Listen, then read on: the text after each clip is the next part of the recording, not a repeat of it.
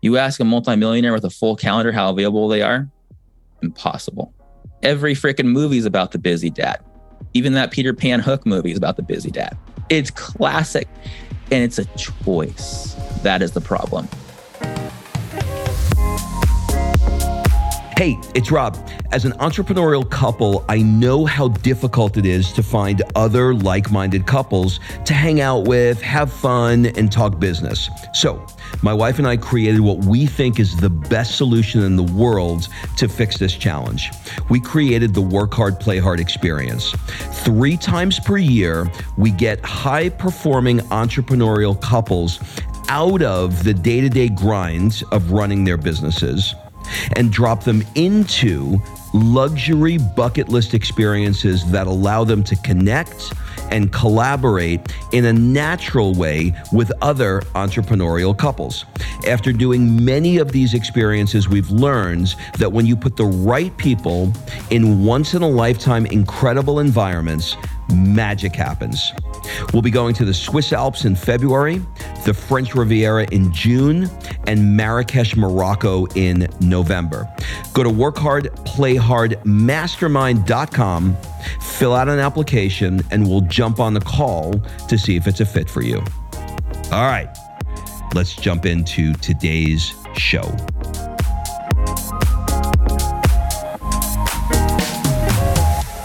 Richie, welcome to the show. I'm so happy to be here. Thanks so much. This is going to be a blast. I appreciate it.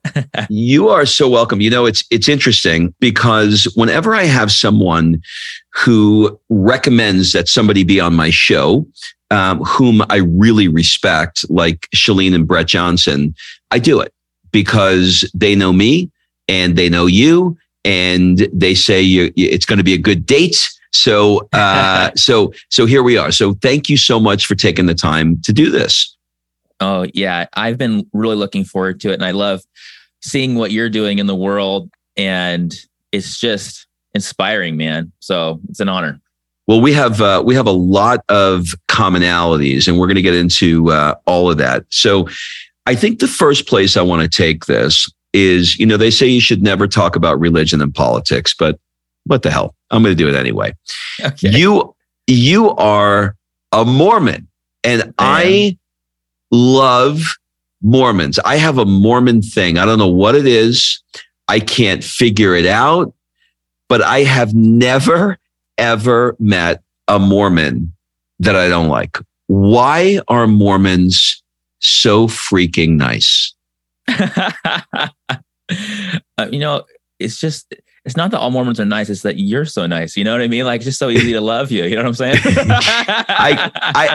I'm telling you, I don't know what it is. I can feel it. I know when somebody, like, as I'm doing my research for you, I'm like, I knew it. I knew he was a Mormon. That's so funny. You know, I think we're all just doing our best, but I really care about what I do and trying to help other people. And I don't know. You got a good vibe too, brother. Thanks, man. Well, you know, in what ways do you think being raised Mormon from, you know, sort of like a philosophical perspective, you just wrote a book that we're going to get into called Anti-Time Management.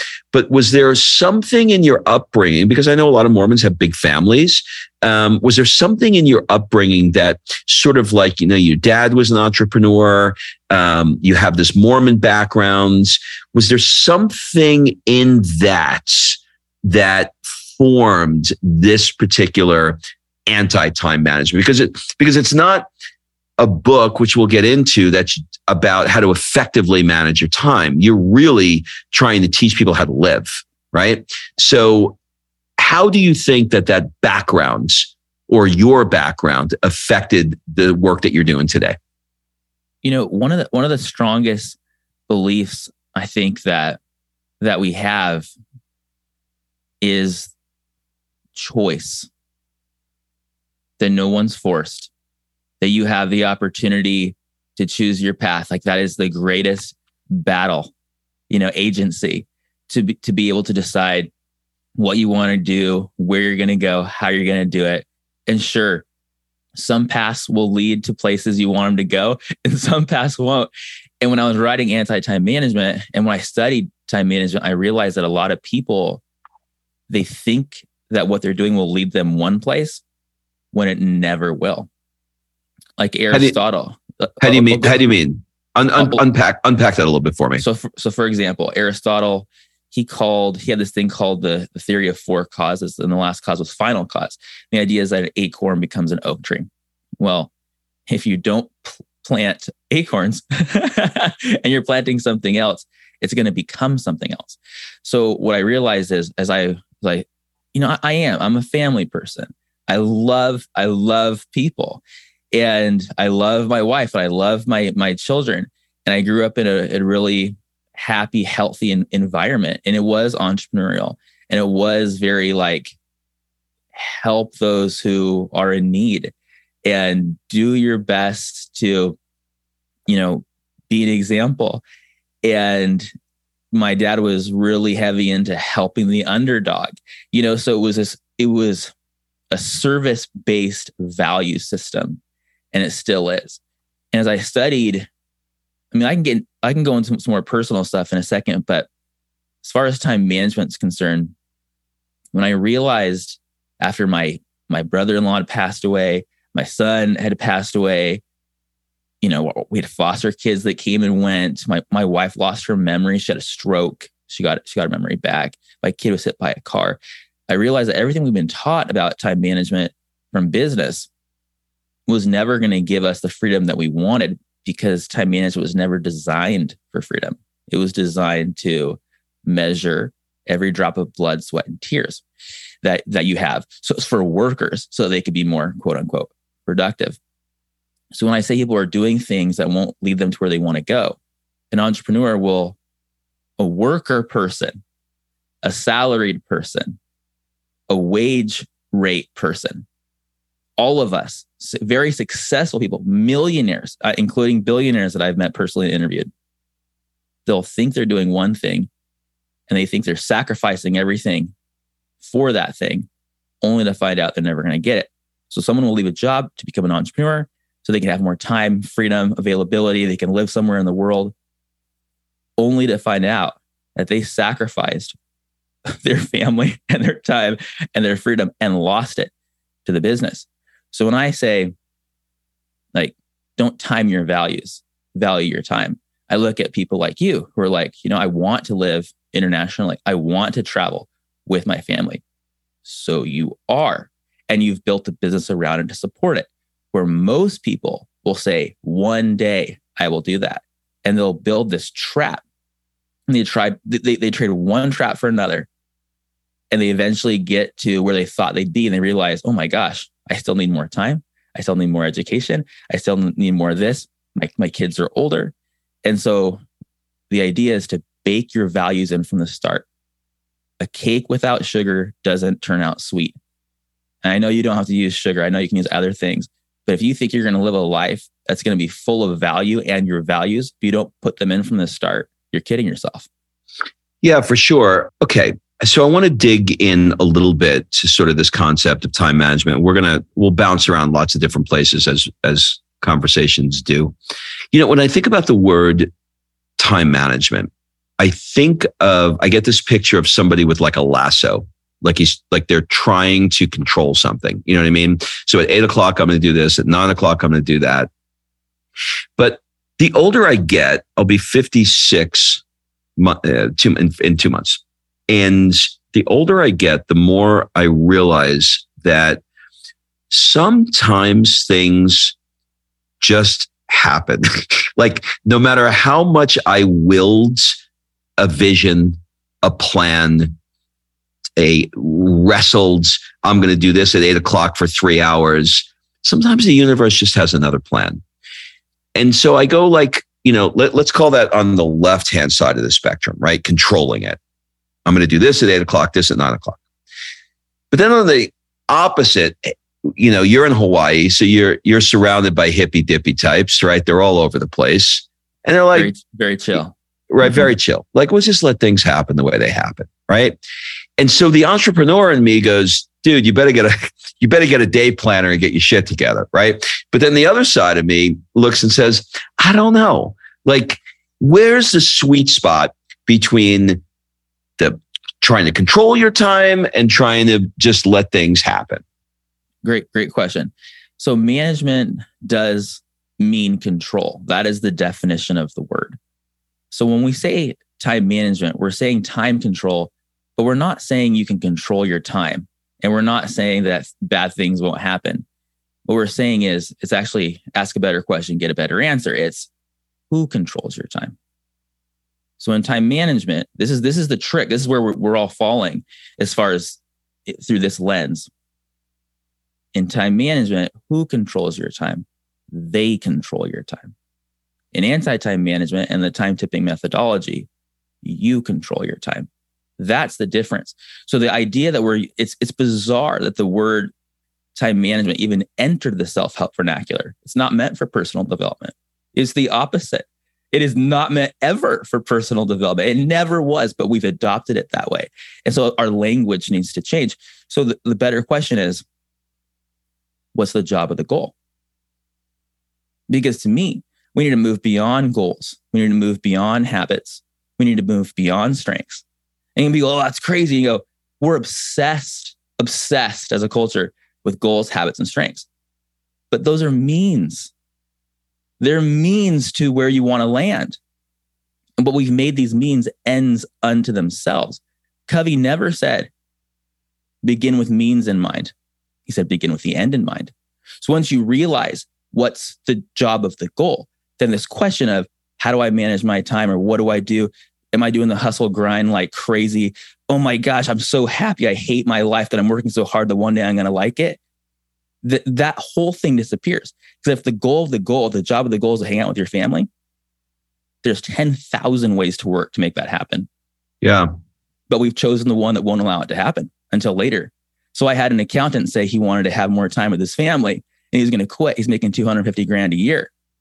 And we're talking about, he goes, I'm going to start a gym. I go, cool, man. He goes, I'm going to start 2. He knows the numbers. He has to have 2 to win. And I'm like, and your goal is, and he's like, I want to live 2 months out of the year in Italy. Awesome. Now you and I know you don't have to necessarily leave your job or have a gym to live in Italy for 2 months. This is not a thing you have to do. He's making this up. We make things up. So then I go, cool, man. So how old are your kids? Oh, they're 13 and 15. Wait. And how long is this going to take for this to work out? 5 years. Oh, so when your kids are 18 and 20, I was nicer to the guy that I am here, but so when you're 18 and 20, you're finally going to have time to go to Italy with your family. And then he's like, oh, so then once you realize that you could have a gym, but hire someone to run it. He said he's a micromanager. I'm like, so you're going to be the one that wakes up in the morning to open the doors and make sure they're locked at night? That's a really interesting lifestyle you decided for yourself. That's a very interesting lifestyle. Not the one you said you wanted to have. But he told himself he needed to, because we adopt time management practices from work. Where literally back in the day, people don't realize that it was an actual invention by Frederick Taylor back in the late 1800s, early 1900s. Scientific management was an actual invention. They would study people. And the goal was, how fast can someone move bricks? How far can they move their body? How long do they need to stay in one spot?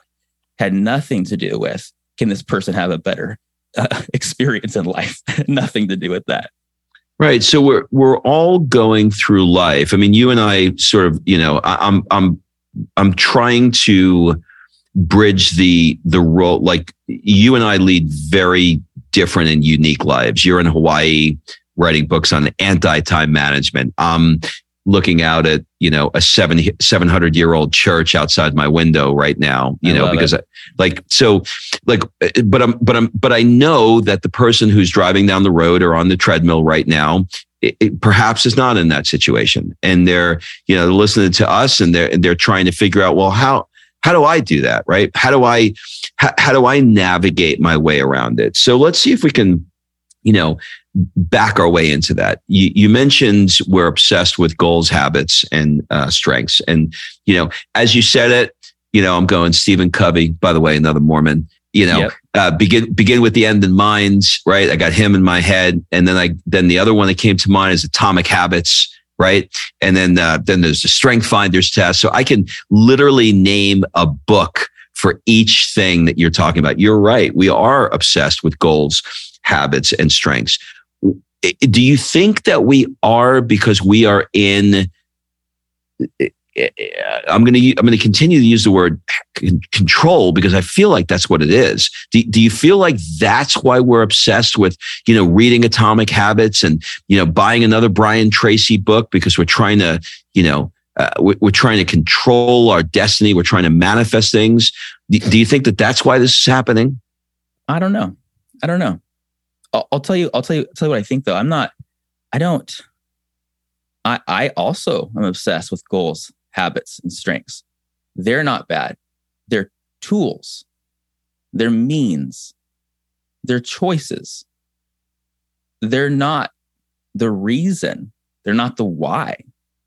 Well, I'm going to get really good at a habit. What if it's the wrong habit? It's not even a bad habit. Yeah. So like it's really important to understand, for example, Covey was a mentor of mine. Brian Tracy endorsed my last book, The Power of Starting Something Stupid.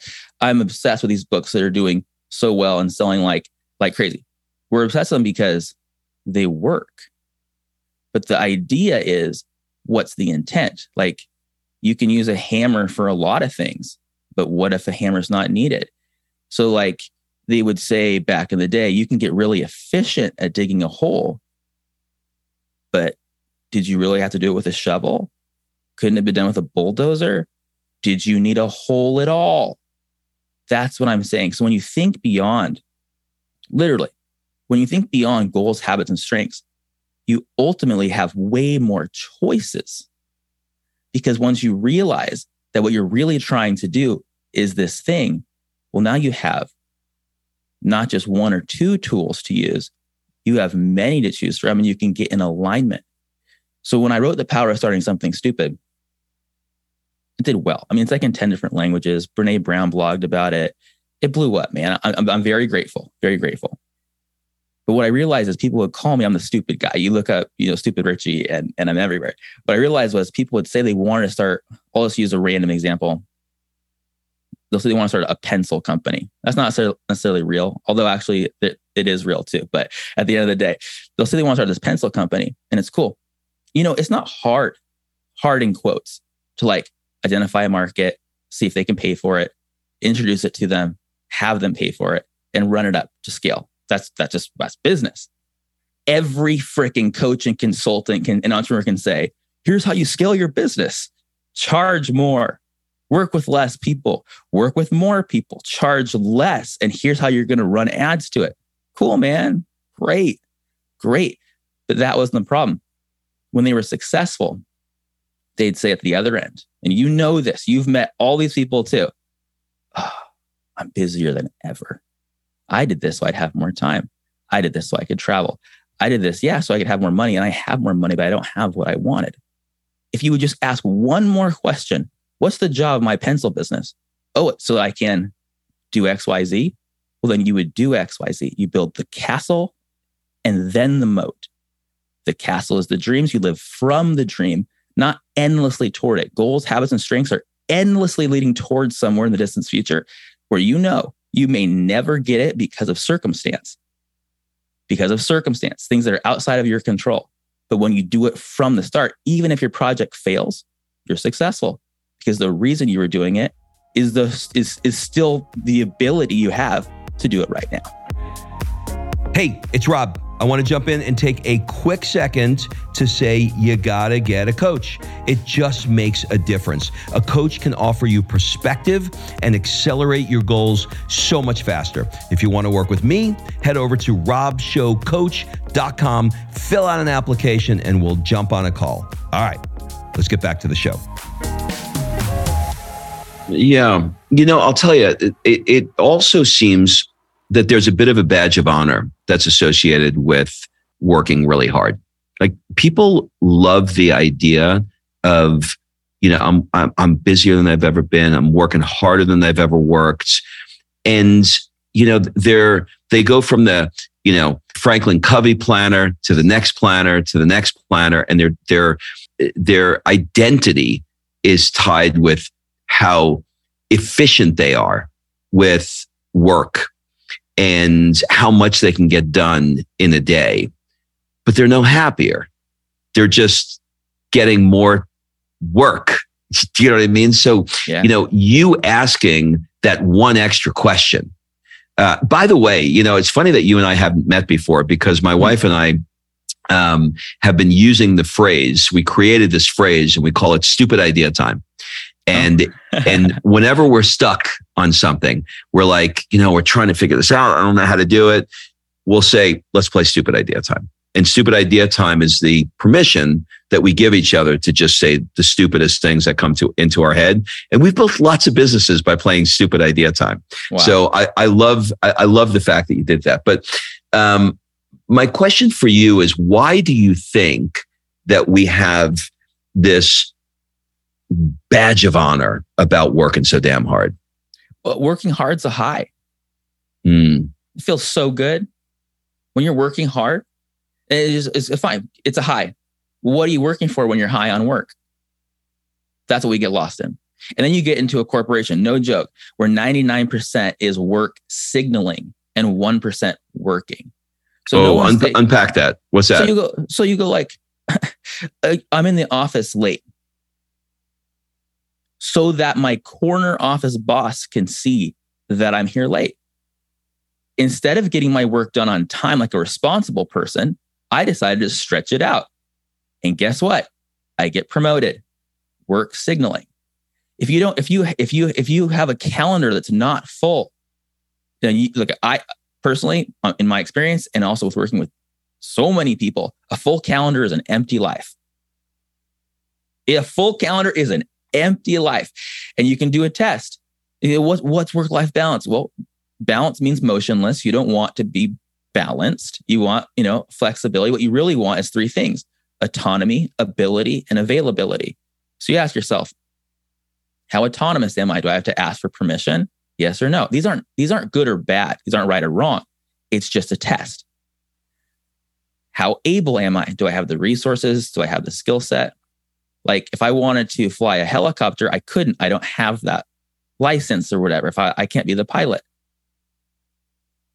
but I could hire one. So you get the idea, like in every part of our life, some things we have less, quote unquote, control than others. Then you ask yourself, how available am I?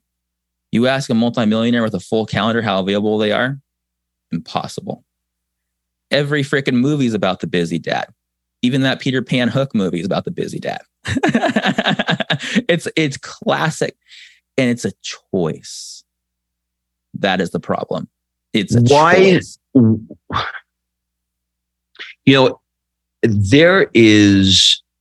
You and I have made different choices, right? You're living in beautiful Hawaii. I'm in Italy. I don't have nearly the calendar that I used to have. And I don't nearly have the calendar that most of my friends in the US, not Italy. That's a whole other conversation. But in the US have. Do you ever feel guilty or feel like you should be filling your calendar with more things? Or are you at a place in your life now where you've linked so much pleasure and it feels so good that you can't go back the other way? Yeah. No, I know what you're saying. And the guilt can be real. And also I want to make sure people understand this isn't talking about being irresponsible in any way, shape, or form. We're actually talking about hyper productivity, something you've never seen in your entire life, where all these things you've been working for years for happen in months, where that project you thought would take the entire years gets done in days. And it's because of positive constraints you put around it. If you love calendar your heart out, but calendar in the job of the goal, not the goal. Because when you work from the castle and then you create these economic and strategic moats. You crowd out distractions. So you'll sit down with 8 hours and you'll go, what do I do? No one's more productive than a procrastinator with an impending deadline. You'll do heroic work the night before or the hours before the due date. So you know you can make things happen magically, almost instantly. So as far as like guilt is associated with it or this or that, I personally do my things by projects. And when someone says, well, I'm working for someone else, I can't control that. Sure, you chose that job. You can also choose another one. People are in jobs in America for only 4.6 years on average. So every 5 years, you get a chance to start over, or you can choose to leave now. And what's interesting is today is that now that people have many choices, and this has never happened in the history of the world, even in the 20th century, even just literally 25 years ago, the switching costs were high. Yeah. Today they're very low. Yeah. And you're going to stay in a job and get a 3 to 4% raise, where if you leave, you're going to get an extra $10, $20, $30,000 possibly on top of your current salary just for leaving. And they're not going to make you come into the office, because the ones that do make you come to the office, you chose that. And that's cool. No right or wrong. But you can also choose, because certain talented people are saying, no, I'm going to work from home and I can get more done. And certain companies are like, I respect that.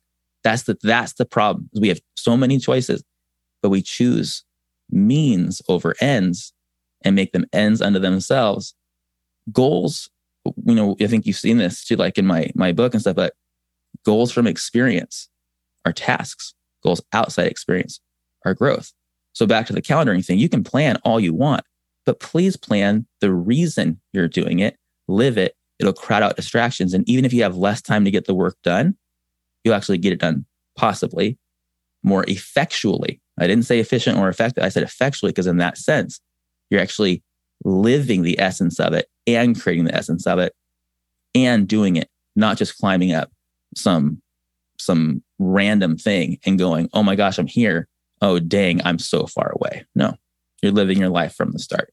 Anyone can do this. It's a learnable skill, and it might take some time. It depends on the situation, but you can be more available for the things you love instantly.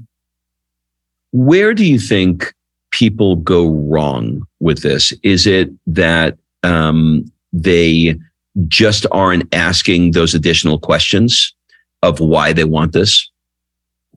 That's a good question. I'm tempted to say it's because it's unconscious that we're doing. We go through the day, we do these things, but it's not true. Like, someone listening to this spent hundreds of thousands of dollars and maybe 10, 12, 16 years of their life to have the job they have right now. It was specific. Mm. So I think that a lot of times, first of all, sure, because of our upbringings, because of different things, we're all in different situations. But the opportunity of the 21st century, this is a new dynamic. Like, the social and technological landscape has shifted so much that it does take a second to kind of open your eyes and go, oh, I can do things differently. And if you're successful, it's a leap, because it's when you're up here, the fall is there's a greater distance. So some of the hardest people that have the hardest time, like switching to living without regret, are the ones that are uber successful, because they realize that their success did not get them what they wanted. It didn't get them it. It got them some money, but it didn't give them the life. Yeah, for sure. You've said life is short. Just because the phrase is cliche doesn't make it less true. We have the freedom, I'm reading, we have the freedom of geography, income, and time. We don't care about stuff. We own almost nothing. We're minimalists. But we do own our lives. We own our time. And I thought that was a really, really great quote. So I want to dig in a little bit to a few points on that. You mentioned you have freedom of geography, income, and time. For someone that is just starting out, how should they think about setting that up in their life? Freedom of geography, income, and time. So a lot of my worldview is put through the filter of humanity because of these tragedies that I've experienced in my life, and also through pain.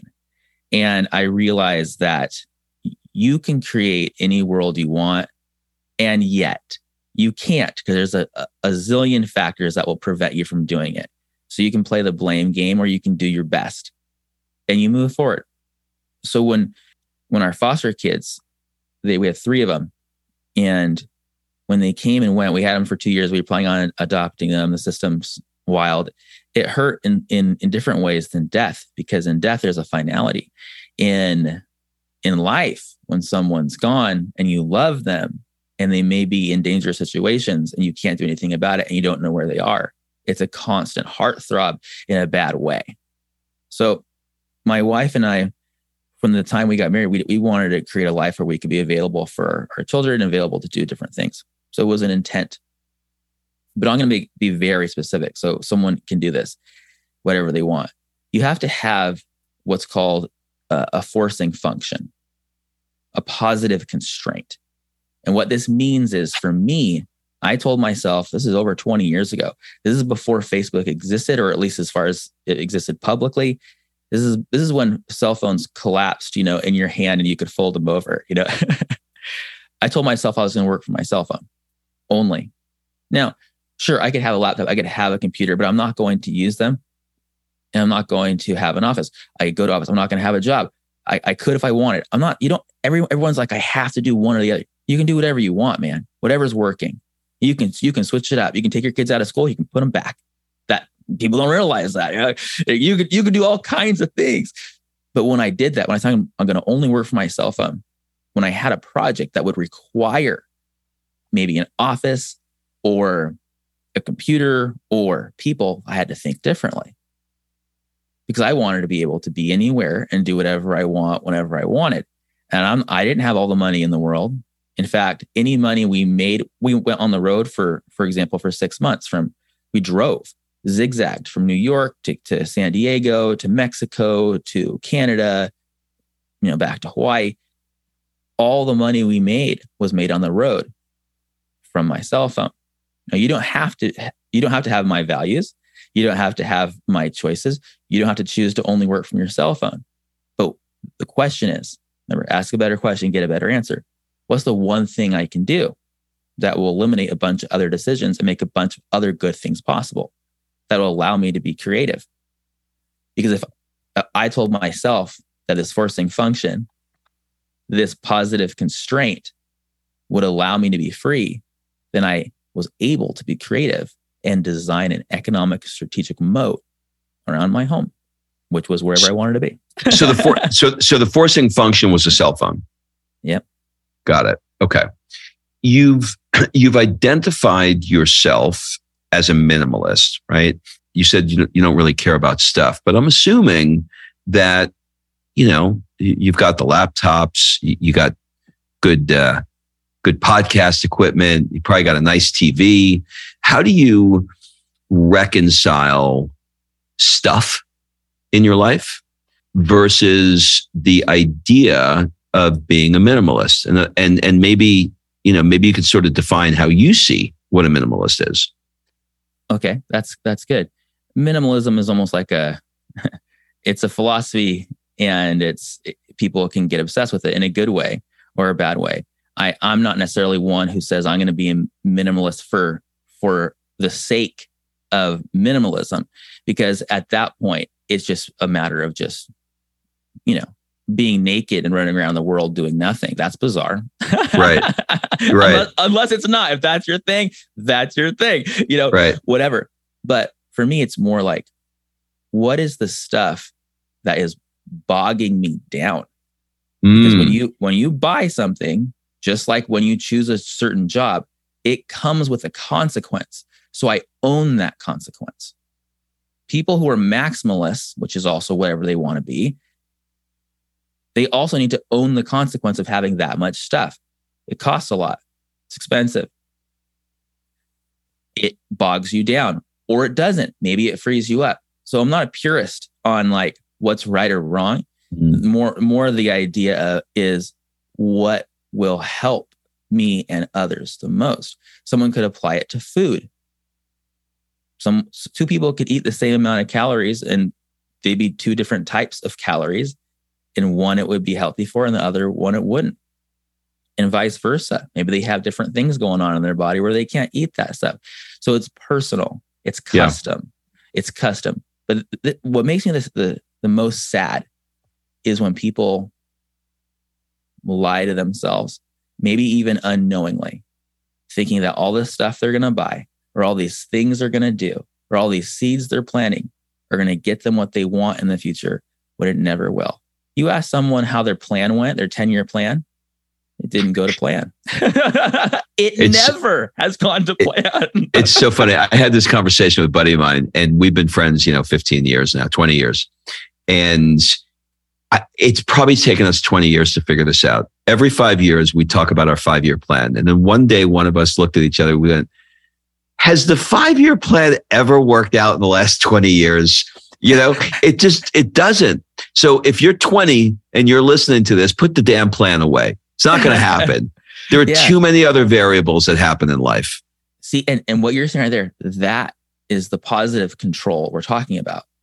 Because when you keep throwing it out and mortgaging, your future with all these weird thoughts and ideas that you have to first have this happen and then have this happen and then have this happen, what ends up happening is more of the unknown. More of the unknown. But think about this just as a mental exercise. You don't have to answer, but whoever's listening to, think about this. Who were you 10 years ago? Who were you in 2012? You were a different person in almost every way. Different income, different lifestyle, different people around you, different everything. And so for us to think that in, let's say, 2032, that we're going to have the same goals then that we have now, we're kidding ourselves. I don't want my 2012 goals. Screw those goals. I don't want that crap. So that's the beauty of anti-time management, because when you live your values from the start, when you bake in your values from the start, you get to live those things right now. Yeah. And you get to live multiple lives in that sense. You're not waiting.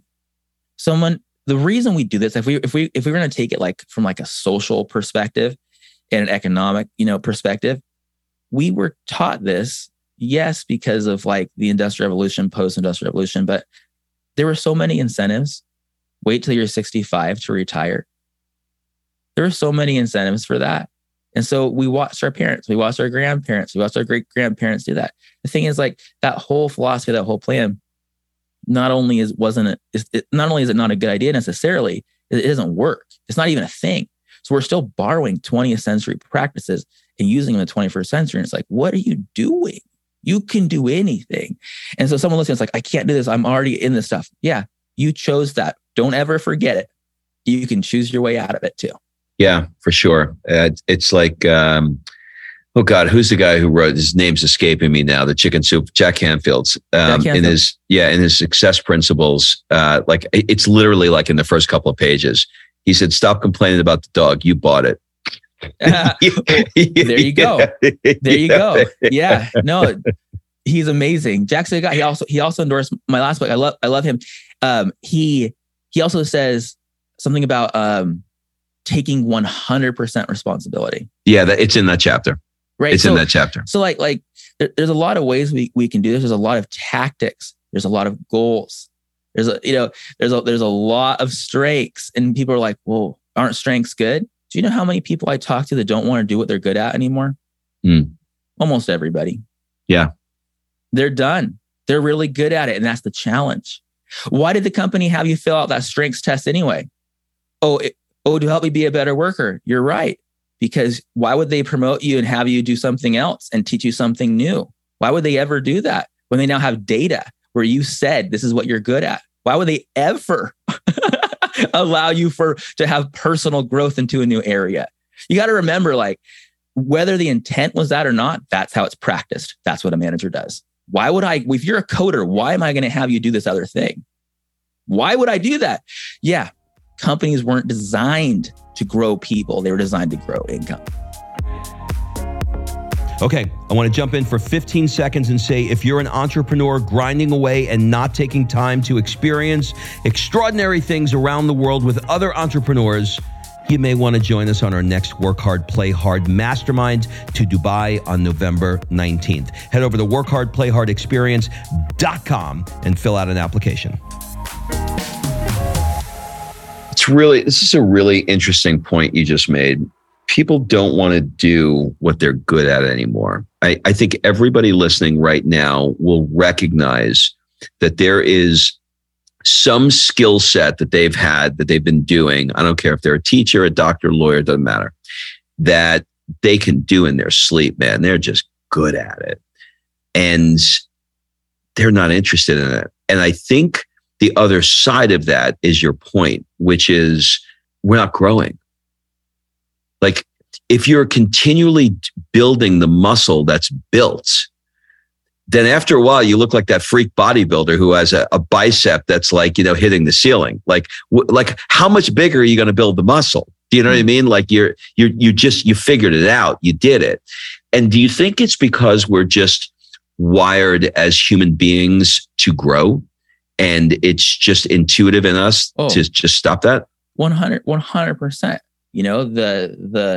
The desire to grow and to become something more and to develop is innate, like that is in us, from in every piece of us. It's there. I did this funny little, just quick little poll on LinkedIn. And I said something like, would you rather do work you hate with a toxic boss? Or would you rather do work let me say it again. Would you rather do work you hate with a good boss? Or would you rather do work you love with a toxic boss? Overwhelming majority said work they hate with a good boss. Overwhelming. So the idea is that you don't have to. I mean, I would love it if you love your work and love your job. I'm saying you can hate your work and you can still live a great life on value, on purpose, fit to purpose from the start. There's a lot of people that love their jobs and they did not have the personal freedoms that they were hoping they would have. We want work, but we really want peace of mind. And that's important to remember. When, you're out there in Hawaii and I'm sure that you see people around you that have a ton of cash and they buy a beautiful home in Maui overlooking the ocean, and they're going out to amazing restaurants and 5-star dinners. Does it ever trigger you to say, I want to build a really big company and I want to sell it for millions and millions of dollars? Does that ever rise up in you? Or do you look at it and say, I don't want the trade-off? Like we use the example with the minimalist where you have to think about the things and what the cost is for those things. Do you now look at things and say, yeah, it would be nice to, have this great house on the ocean or whatever, but I don't want to take the time away from my family, my life, and my freedom to earn that. Does that come up for you? No. And I would say change how you're paid, change your life. I don't think that tying money to a workplace are the same thing. I do have a company worth millions of dollars. We're in 5,000 company. We have no employees. Like, I don't think when I work with venture capitalists, which, I come from a background of venture capital world too. When I talk to them and they're talking to their people they're going to fund, I go, did you ask them what they're going to do once they're successful? Because I know they're telling you they want to change the world, but they really want to make a lot of money. You know that, right? Yeah, it's both. Two sides of the same coin. We're going to change the world. We're going to make a bunch of money. But if you ask them what they're going to do once it's successful, and you bake that in from the start, these companies grow exponentially because you remove yourself as the bottleneck. So inherently in that question, what you're saying is you have to choose yourself as the bottleneck to make a bunch of money. BS. In fact, owners are not on the court. They're not. That's important to remember. For sure. Tell me more about the company that you have, the Inc. 500 company. What is it that you're doing there exactly? Inc. 5000. In 5,000. It probably could be 5. You got to apply for these things. So you got to do it at the right time and all this kind of stuff. but that's called Product. And it was built out of, after I wrote The Power of Starting Something Stupid. That's the thing, is like one thing leads to another. I could have told myself forever to write a book, and I just did, and then things happen. But people would come to me and they'd say they needed to have a product made. That was their stupid idea. And I'm a social entrepreneur. I have a background. My first company was a cashmere company in Mongolia. I've built companies in Samoa, Western Samoa, the Philippines, Fiji, Cambodia, all over the world, all over the Asia Pacific Rim. And that's where kind of this stupid idea book came from, in addition to other things. So when people came to me and said, I want to start this business and I want to have this stuff, in my mind, I'm about giving people their time and freedom back. And I know how hard it is to make products and do the entire supply chain and do the warehousing and do the distribution and do the fulfillment and all that stuff. And I knew they were never going to do it because it's really hard and it's expensive. So, I asked, a friend of mine and a friend of mine if they wanted to help put this business together, and we did. So today we make over 100 different products at any given time from my cell phone. And how much of your time do you spend on that business? The answer is this: is however much I want. Mm-hmm. And as I say, it's like I should put more time into it, or I should do this, and it should be that. But when you work with experts, this is a very important word. When you work with experts, it's handled. People hire people, and in their mind, they say, I'm going to train them. Therefore, they've given themselves 2 jobs: hire the person and train them. Actually, maybe 3 or 4 jobs, because now they're going to do it. Then the person's going to try and do it wrong, and then you're going to do it for them. This is an endless battle for entrepreneurs and companies. Why not just hire someone that can already do it, someone that could teach you? One decision eliminates many others and also creates an abundance of other opportunities. So that's how we roll. That was gold right there. Hire someone who's an expert that can teach you. That's really good. And why do you think people don't do that? One side of me says it's because they think they can't afford an expert, which isn't true anymore. You go on Upwork and they're everywhere. Yeah. You don't have to take advantage of anyone ever. I'm not about that. No one's ever suggesting that. You put out the project, you put out a number, they accept it or not. And the good ones, they negotiate with you to get to a point where it's worth it for everybody. I was going to say, but your point is really an interesting one, because you're very good at reframing things. And your point is, instead of setting the intention to hire somebody that you want to train, you're saying hire the expert who's so good at it that they can teach you. Yes. And if you don't, I personally think it's super selfish not to. There's time and place for everyone to be trained and to learn. But you're telling me there's this person over here who has a family, who's worked for years to learn this craft, that you're not going to hire them? What's wrong with you? Yeah. What seriously, who do you think you are? Like, you know what I mean? So people are like, I'm an island unto myself. I'm going to do everything I can, and I'm going to control every single person and tell them everything they're going to do. Why in the world would I tell someone what to do when I don't know how to do it myself? Hello. So you hire people to know what they're doing, and you can make anything. We're making tiny houses. We're making yoga pants. We're making journals. We're making jewelry. We're making high-end clothing, the same kind of clothing that high-end brands are using, the same factories. Like, the possibilities are endless when you start using these time-tipping, anti-time management principles. There's nothing you can't do.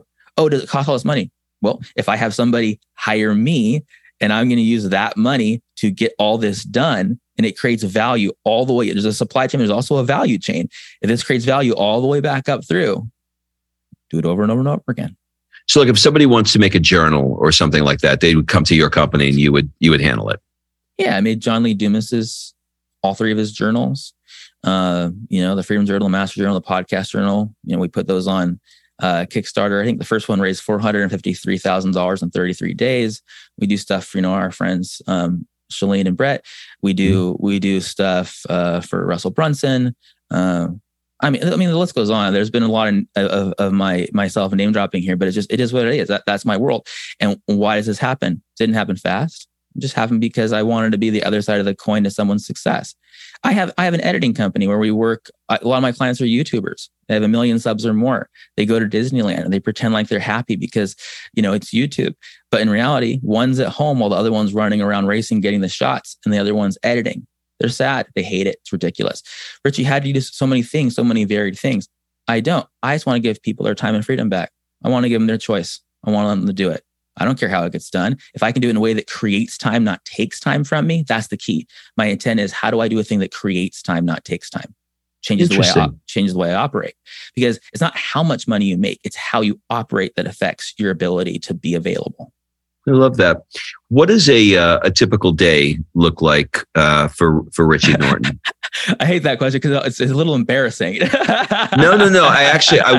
Here's what I don't want you to do. I don't want, because we had this conversation with Shalene, and she's like, I feel embarrassed. Like I rollerblade until noon, and then like I work on two projects, and then I'm done in 2 hours. Like for you, like because you're interesting because you've got a super successful company. You have multiple kids. You're incredibly charitable with your time, foster care, raising children. And yet you have this other side of freedom. Like, who are you? I don't know. Who am I? It's a good, that question is very important. But I'll tell you what I do, but I'll say this to listeners. The idea in work, whether you're at least to me, whether you're an executive, you're an employee, you're an entrepreneur, everyday stuff, anything that starts with an E, whatever you are, your goal is to set things in motion, not do everything yourself. And you set things in motion in a way where you allow people to be talented and you let robots do the crap that robots do. That's the world we live in. Everyone's worried about what's going to happen to jobs. You know what's going to happen? We're going to be more human. All the stuff that was just so robotic, you don't have to do anymore, man. Be creative. So the idea here is there's a lot of things to do, but even in me saying that I could do all these things, it wouldn't matter if it was off purpose, if it took me away from what I wanted to do. So yesterday, my wife and I went stand-up paddling with a couple other couples. So there were 6 of us for 2 miles from our house all the way down to another spot. And my son came and picked us up in the truck, and we drove back. That was my day yesterday. And also yesterday, I put together an email sequence for the launch of my new book and sent it to some contractors that will put it on my website and allow me to create, a bucket without holes so that I can serve more people who end up buying my book and sending them bonuses. So in one sense, it was like a big day. Of course, I had calls and did these other things, but this is how I roll. I don't use an alarm clock unless I have to, because something's going to happen. But I learned living in Hawaii and having so many time zones, because I'm working with people in China, Vietnam, Mexico, Europe, and then of course everybody from New York to California. I could be on the phone or on the computer every hour of every day, and it would be a normal time for someone. So like for me and you're in Italy, I'm in Hawaii, we're 12 hours apart. Like it could be constant, and it is constant. But I decided one day, if someone from New York wants to talk to me at 9 a.m. their time, I'm not getting up at 3. I'm sorry. I'm just not going to do it. We're going to schedule this thing at 9 my time. You know what I mean? At 3 your time. And you know what I found out? Nobody cares. Nobody cared. No one cares. No one cares at all. It's fantastic. That's the cool thing, is when you put life first, when you're a responsible person, stuff still gets done. So I'll wake up when I need to wake up naturally. I think alarm clocks are very unnatural, but I wake up naturally. Sometimes I wake up earlier, sometimes I wake up later. I go and walk my dog on the beach, and while I'm walking the dog, and I'll do some exercising, running, push-ups, whatever, just some light stuff. If I want to, I'll do some phone calls with some of my business partners and see what's going. I'll get back, the rest of the family's up doing their thing. We're kind of just chilling and hanging out at the house. Sure, we got Netflix on, we got whatever's going on. And then when I want to go surfing, or really what happens is, and I had to be really careful when I was writing my book, that I was within integrity of what I was teaching. Even when I was writing my book, when I get like deep, and I'm like in the thought, I'm doing something, and then like one of my kids will come and, hey dad, can we go surf? Or hey, can you take me to town? Or can you go do this thing? I did it. I didn't, I did it as an experiment too. Like if I stop work to do the thing that's the reason I'm working, will something bad happen? Nothing bad happened, man. In fact, it gave me more time to think about it. So about whatever you're working on. Yeah. So, I mean, people are like, they think it has to be another way, but they don't want it to be that way. Yeah. So I say, what do you want? Test it out, man. You'll see some magic happen there. You're more creative than you know. What does your writing process look like? Was it a couple hours a day? Do you write 1 page a day? Do you write 1,500 words? Like, how did you think about? Because I have a lot of people listening that may want to write a book. So this book too, by the way, took years to write. And that's the thing is, like, when something really is important, dreams get done when there's deadlines, right? They don't get done until they're due. But still, getting it done for the sake of getting it done wasn't the purpose. Getting it done right, however long it took, was the purpose. So over time, years, literally years, I've been working on this book. Whenever I get a thought, I will write it down in notes, like a bullet, or I'll write it in an email to myself and label it under these ideas. Yeah. When I grew up, I'm from San Diego originally, but I grew up like a punk rocker guy. And so I was always writing music, writing everything down, paper and pen. I have crappy handwriting. I could never read it, but that was my practice. So if someone wants to become an author, here's how I do it. Eventually you have this stack of like tens or hundreds, possibly thousands of just bullet points of ideas. It can be one word, one idea about a story, one whatever. Then when I get the idea for the book or whatever it is, I'll create a chapter outline. It's a draft. It can be whatever. It can change. And I'll organize those bullets underneath the chapters. Now, all of a sudden, I have a book. What is starting to look like a book. Then I'll go and I'll write like a paragraph of what this would be about. Now, all of a sudden, I have this outline, of a book, which can turn into a proposal. And then I can flesh it out. And I usually try to hit all the different angles with, a story, a principle, call to action, any facts or statistics that are relevant. And the hard thing about writing is it's not just about writing.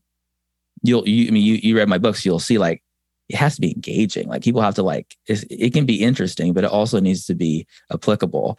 And so I'll try to write things in a way almost like poetry, where it's really easy to like remember it or to say it or to share it so it sticks. And then do you send it out to publishers or you self-publish? This book's published by Hachette. They're one of the top 5 publishers in the world. And to get to them, I needed an agent. And my agent is amazing. And she worked with me for years, honestly, on the proposal. And when I say years, it's like, why did it have to take that long? It didn't, but it did. Mm-hmm. It didn't, but it did. Yep, I got it. All right. So listen, as we wrap up here, I'm going to ask you a couple of questions. This is sort of like about you. And these may be some weird questions. And you may be like, why is he asking me this? So just roll with it. What would your friends say is one of your superpowers? Listening. Do you collect anything or have you ever collected anything? Oh, yeah. I collect guitars. What do people never ask you, but you wish they would? I don't know. Maybe that question. It's like, it's like,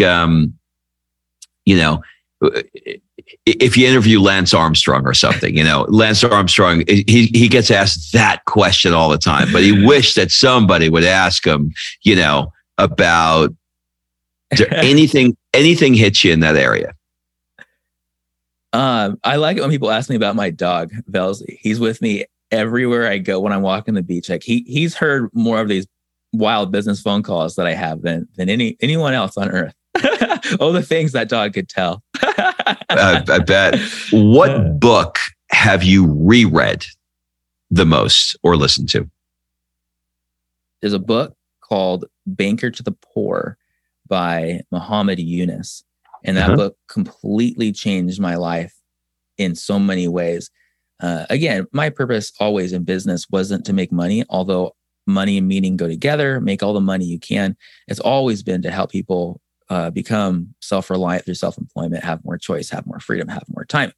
And his book talks about helping people work their way out of poverty through microfinancing. He's the father of microfinancing. And it's an old book, but it's powerful stuff.